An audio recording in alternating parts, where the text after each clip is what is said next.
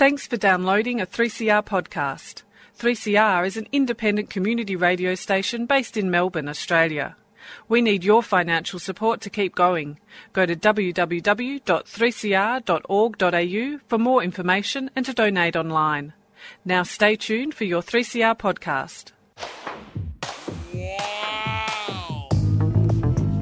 But you also had people that were very fine people on both sides. And the aliens with mind meld and give them the technology. They're bad aliens. So are you surprised the Nazis were influenced by demons? No, if demons are real, I would definitely think they'd be on the side of the Nazis. Yeah. McDonald's is connected to the Clintons. They chop up the bodies and put them into the sausage and hamburgers. People are being cannibalized. Look it up.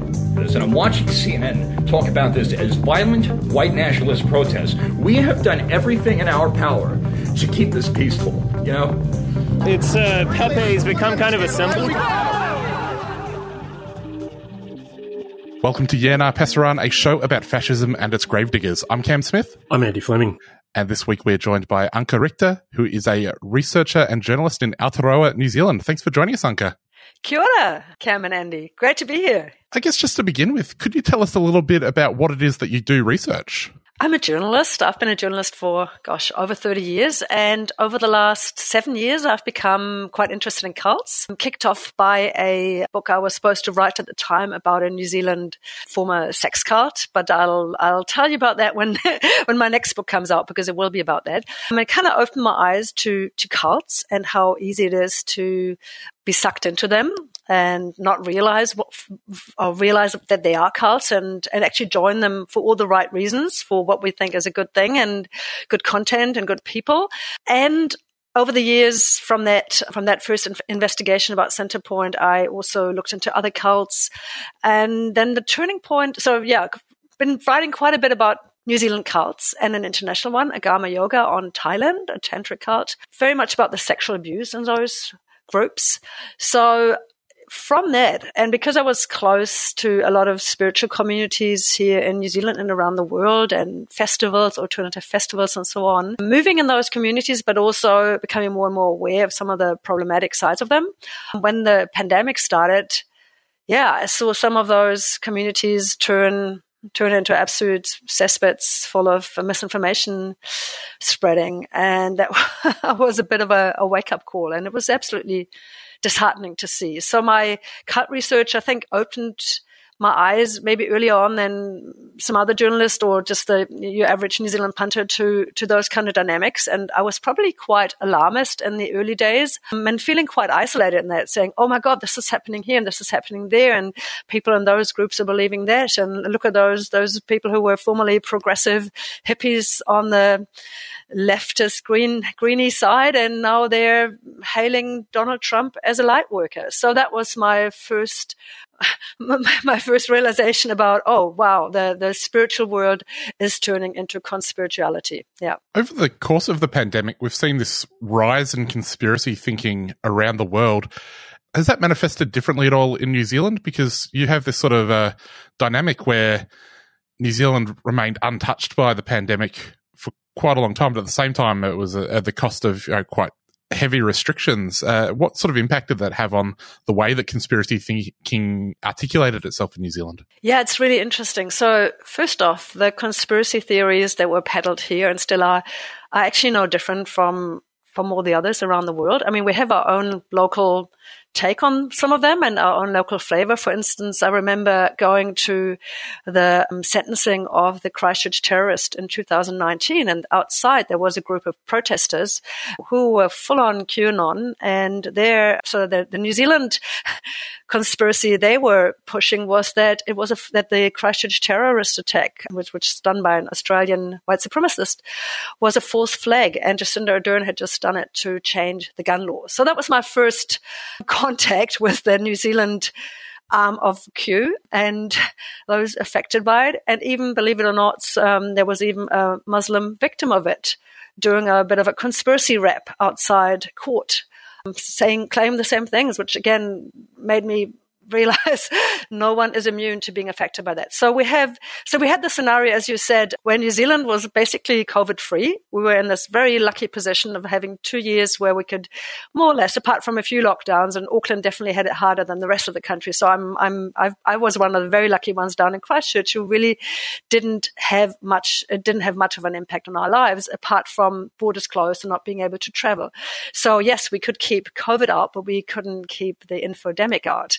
And I guess in a roundabout way, that probably spurred some of these conspiracies on, because COVID wasn't real for people here. Unless you had relatives in the US or in Europe and they were sick or they were dying, or you'd watched, you were in close contact with people who actually felt COVID in their communities, or you had friends in New York who'd seen the cooling trucks outside the hospitals. It was easy just to believe that wasn't really happening. It was just something on the news. And if you don't trust the news and the media in the first place, well, then it's easy to just think it's all a big hoax and it's not real. So I think it did enable a lot of the conspiracy spreading we saw here. We had 2 parties in the beginning who are basically just built around conspiracy theories. The infodemic is the same here as everywhere else in the world. They're all singing from the same song sheets. I think it became really clear that there wasn't anything original apart from the false flag and Jacinda. And then there was another one, Jacinda Ardern being actually a trans man. So there was a lot of transphobic content in there.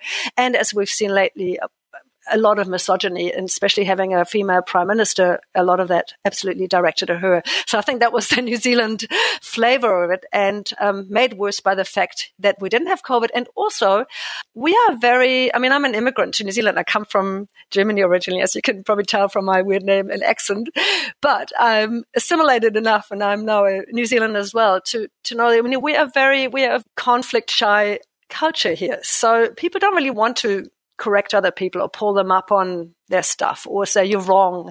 People want to get on. It's a small, people are very community minded here. They're nice to each other. They're kind. And it's been one of our great strengths throughout the pandemic, this whole thing of Jacinda Ardern always saying, be kind. At the same time, it probably led to a lot of complacency and even a lot of journalists really being latecomers to the debate, of not realizing how deeply entrenched a lot of these awful, completely fake news, alternative health views were already in New Zealand. And also because of a lot of journalists and I guess health officials don't necessarily move in those alternative circles. They don't really have the ear to the ground on alternative festivals or on some of those websites and groups and communities where I move because of maybe who I socialize with, but also because of the cult research I've been doing. So all these factors combined, and then 2 years later, suddenly you have a massive protest outside Parliament in Wellington, and a lot of people wondering where was that coming from? But yeah, it's been here all along. There's been a lot of debate and discussion, Anke, about the political flavour or complexion of those who've involved themselves in the anti-lockdown and anti-vaccination movement. Your own research draws upon your experiences with alternative lifestyles and forms of spirituality. We've also seen currently figures like Carl Chapman, a notorious fascist, emerge in this context as a prominent face. What can you say about the relationship between these protest movements and the right or the left? What's your understanding of the kind of political flavour of this movement and the thinking that animates it? Yeah, it's a really complex topic, and I'm not an expert on the far right in Aotearoa. They're probably better people to speak to, but from the bit that I see and understand and have observed, it's an amalgamation of groups that you wouldn't have seen together before or rubbing shoulders at a protest. The left and the right, it doesn't even, or far left, far right, doesn't really apply anymore. You could almost say it's a lot of, they're coming together under an anti-democratic banner. The far right is absolutely prominent in it. Like you said, Carl Chapman, Calvin Alp, who runs Counterspin Media, who actually had Australian Senator Markin Roberts on there. So definitely the political influence that not just I and our group, Factor Aotearoa, has seen active, but also, journalists who've investigated this. Absolutely, the far right has its foot in the door there and is pushing it. But at the same time, you can't just throw everyone into the same pot who was at the protest in Wellington and say that they are all neo-Nazis. But You see, we saw swastikas there. We saw far right rhetoric. The Nuremberg Code has its own website in New Zealand now, asking for politicians and journalists and whatnot to be executed for their crimes against freedom. So it's this mishmash of far right, of alternative health, of people who probably more identify as counterculture or hippies, if that's even a label you want to apply. And it's early on in the pandemic, it was this great article about the crossover of the Nazi hippie phenomenon. And I think we've seen this playing out as well. And I think a lot of common New Zealanders are not aware, or were not aware, how far the far right groups and anti-democratic groups have crept into those spaces and manipulating people. And the irony of it also, if you look at the face of the protests in Wellington, especially towards the end when it became quite heated and violent and angry, the demographic probably shifted a bit there, and we saw a lot of Maori men there, people who are probably disenfranchised in New Zealand, and I mean they've dealt with racism all their lives. They're carrying colonial trauma, their distrust in state authority as a minimum, and of course you can't just label them all as far right.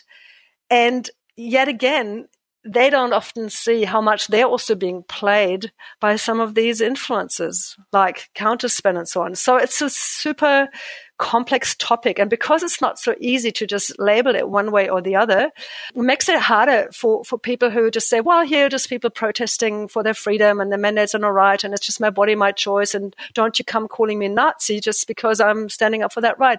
It makes it we have to be really nuanced, but at the same time, not be oblivious to who's active in that space. Anke, you're coming at this from the perspective of a cult researcher. When you look at these conspiracy groups, do you see cult dynamics at play? For sure. And I often get flack when I say this, because no one wants to be seen as being in a cult, and no group wants to be called a cult, and no one identifies as a cult, just like no racist ever calls themselves a racist, right? The dynamics are not so easy to spot. And cults don't really look like cults. It's not just about having a leader in an orange gown, a guru doing weird things. It's more about the power structures, the dynamics, what pulls people in, the love bombing and support they experience. For instance, if they've been, I'll give you an example with anti-vax, for instance. So, of course, not everyone who's vaccine hesitant is part of a cult. Anti-vax is quite a specific term, though, and that's a well-established movement that's monetizing people's fears, that's being driven by disinformation superstars like Robert Kennedy and so on. And yes, in how they operate and how they push and pull people into radicalization even, that is no different to a cult. So, for instance, if you're someone who's a mother or a young parent, it's often mothers, often women who are sucked into this because they're often the ones providing for the health of the family and going taking the kids to the doctor, buying the supplements and the foods and all of that. So let's say you have a baby's had his first vaccinations and maybe gets a fever the next day, and you don't know whether that's related to the vaccination, but you're in fear, you're a young mother, and you call a helpline from the hospital or so, and they dismiss you, or they just don't have time for you, or they treat you like you're hysterical, and that doesn't count what you're worried about.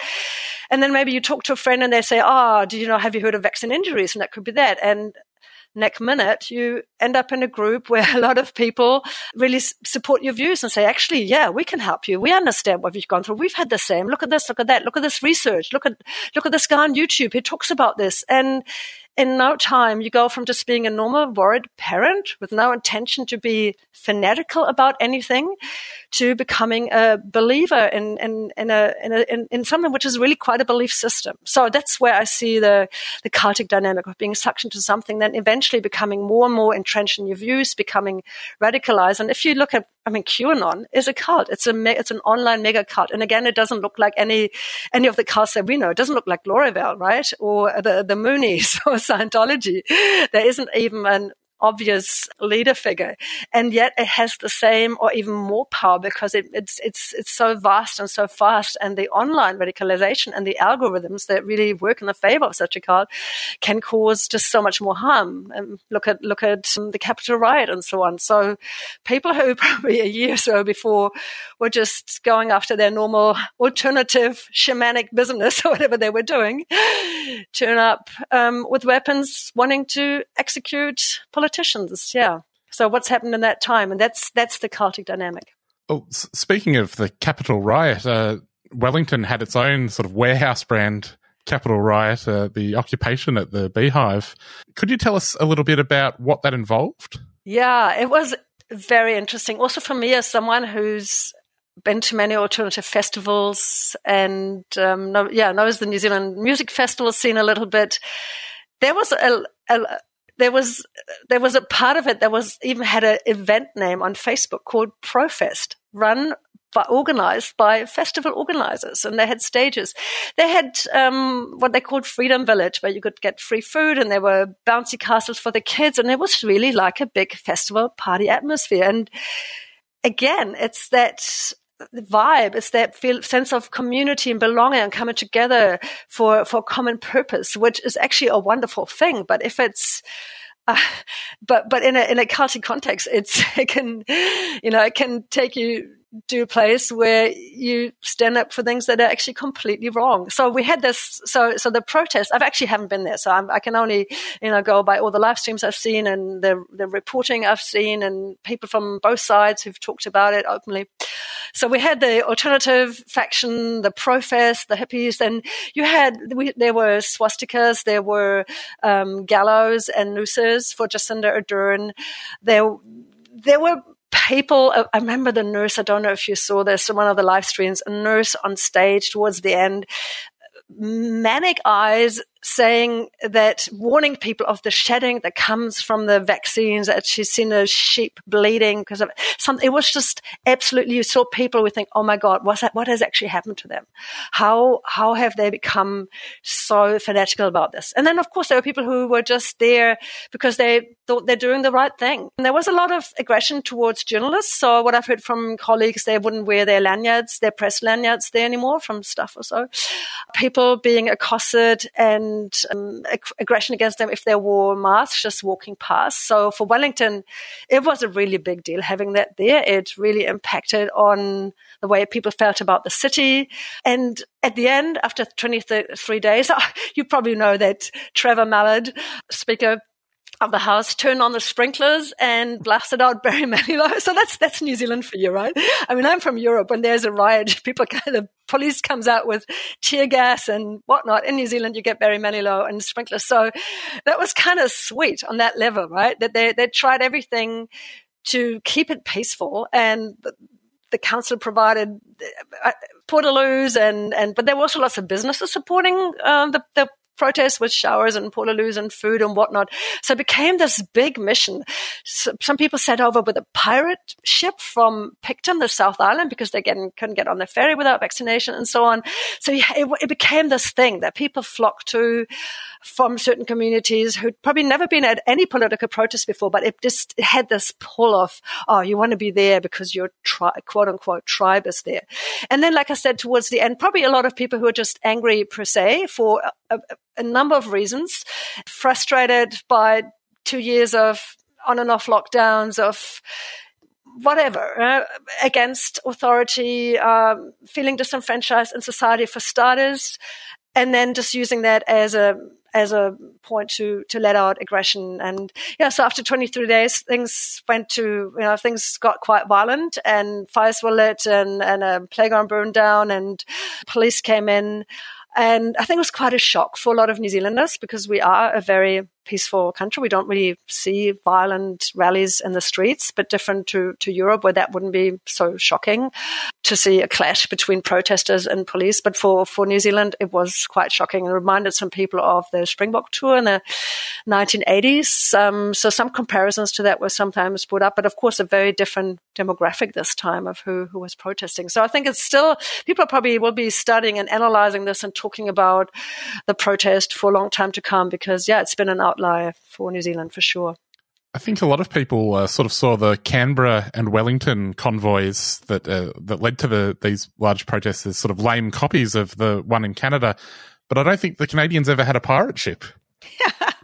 Yeah, it's fascinating. Both such liberal countries. And if you think of Australia as being American in comparison, and Canada, the more sort of liberal, more progressive, smaller brother, it's kind of what we are to Australia, I guess. Yeah, it's I don't know why we became such a copycat event for the Canberra protest, but yeah, we were. And yeah, and you had the groundswell people in there, and the truckers, and don't forget the mega churches like Destiny Church. They were a massive player in this, and they really churned on the protest and played a big part. And not just in the protest, but also, which is far worse. Because I mean, I don't really mind a protest personally. You know, I think people should they have a right to protest. For me, it's far worse as why are they doing this? Because they believe in misinformation and all this energy directed towards government. Where imagine if they would stand up against sexism and climate change and racism, right? We could change the world.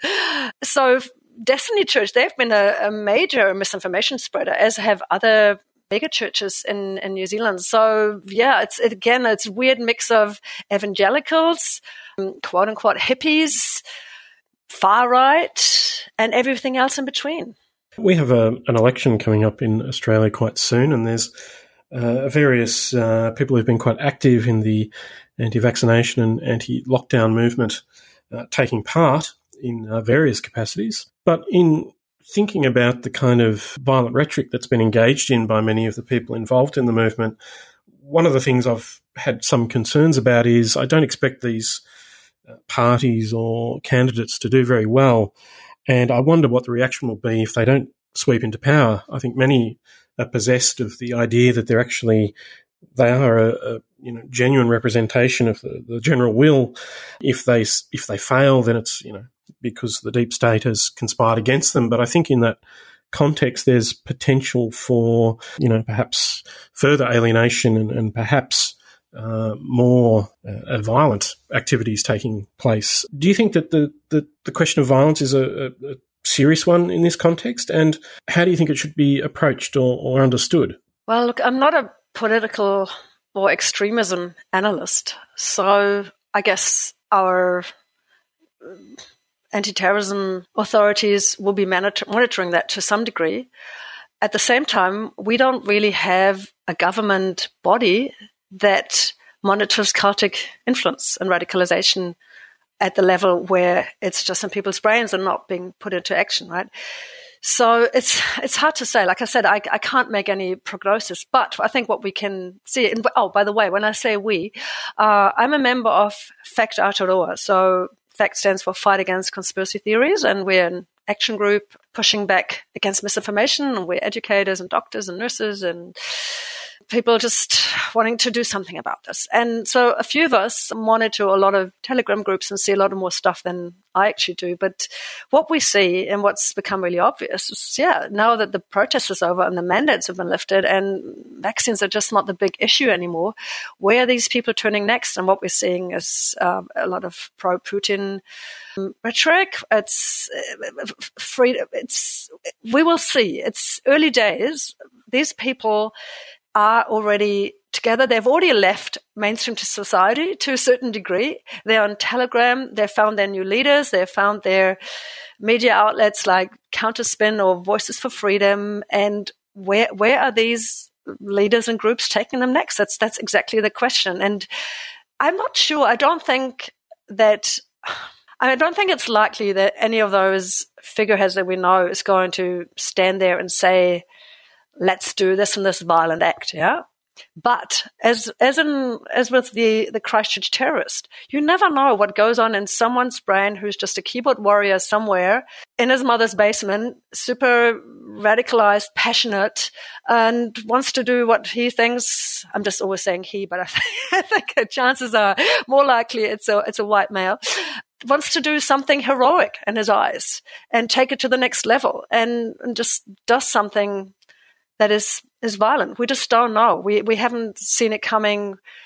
I mean, the lone wolf thing that we always thought was what was the Christchurch terrorist. He has been radicalized through online groups and through algorithms and so on and so on. So I don't think it's completely unlikely that the same thing, maybe not exactly on the same scale, hopefully not, but something that we just don't know yet could be happening. It doesn't even have to be pushed from the top. It's just something that people just do themselves by becoming more and more fanatic, and also no one stopping them from egging each other on. So yeah, what can we do? So I think deplatforming is a big one. And of course, then we're dealing with freedom of speech and cancel culture, accusations and all of that. But yeah, no, I think as Fact Aotearoa, we absolutely want Facebook and Twitter and all the social media platforms to really step up and take their role more seriously in regulating what content they allow. So that's one thing.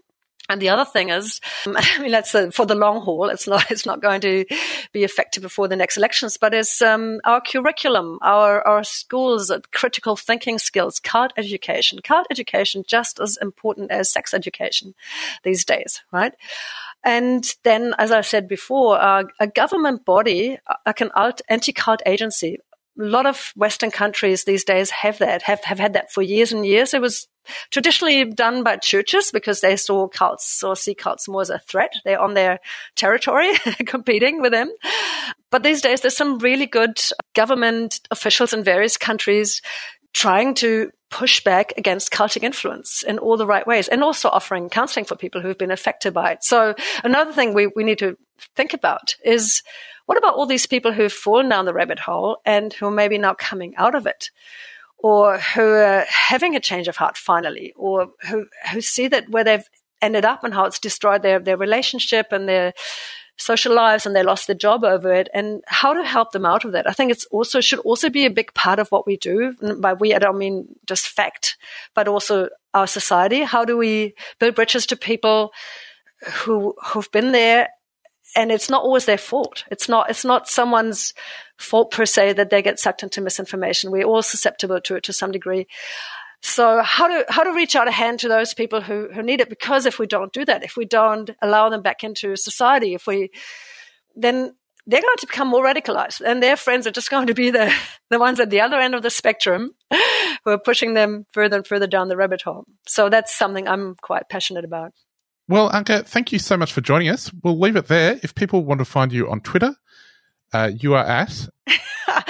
I'm actually not really active there. I'm so sorry. I have to step up and become a good Twitter user. I promise to do that. But I can also, it's Anke Richter. Is it Anke Richter scale on Twitter? Yeah, I don't even know. Is that on Instagram? I was also going to plug the fact Twitter. Yes, plug the fact Twitter, please. Fact Aotearoa. I know it's a mouthful for anyone who's not from Aotearoa. Fact Aotearoa. We also have a great Facebook page, factaotearoa.nz, and I can highly recommend a Facebook group that is not Fact, but it was started by some members from Fact, including me, and it's called Rabbit Hole Resistance. And it's a group for people who feel passionate about these things and want to talk about it with others. And the ethos is one of compassion and not mocking and shaming people who've fallen down the rabbit hole, but talking about, what can we do to not make it worse and help them get out. So that's a great group, and members from Australia, everywhere, are more than welcome. Goes across the Tasman for sure.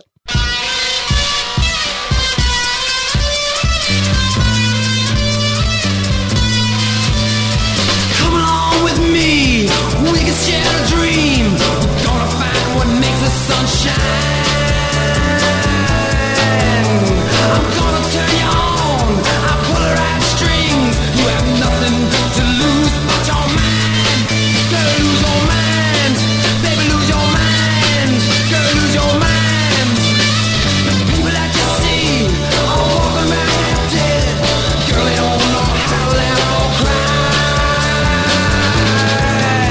But baby, I'll show you how. You can open up your head. You have nothing to lose but your mind.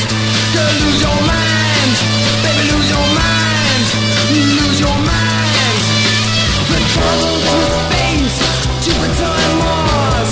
We can reach never and back.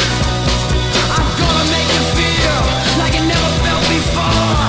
I'll put you on a brand new track. So open up your eyes. eyes, and together we will see worlds with no dimensional time.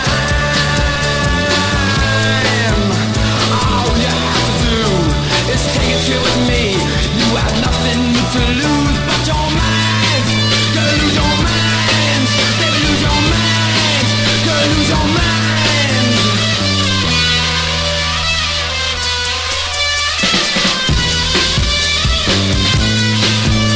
So open up your eyes, and together we will see worlds with no dimensional time. All you have to do is take a trip with me. You got nothing to lose but your mind.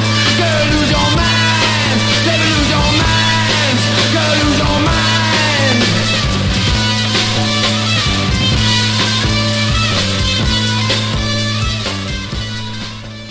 Hey you mob, it's time to get back to the community. So get your proof of vaccination ready. Get started by creating a MyGov account if you don't already have one and linking your Medicare number. Then add your COVID-19 digital certificate to the Service Victoria app. Now you're ready to go. Your COVID-19 digital certificate is your ticket. Let's show it with kindness to the businesses we visit and the Victorians who run them. Visit coronavirus.vic.gov.au/vaxproof. Authorised by the Victorian Government, Melbourne. A 3CR supporter.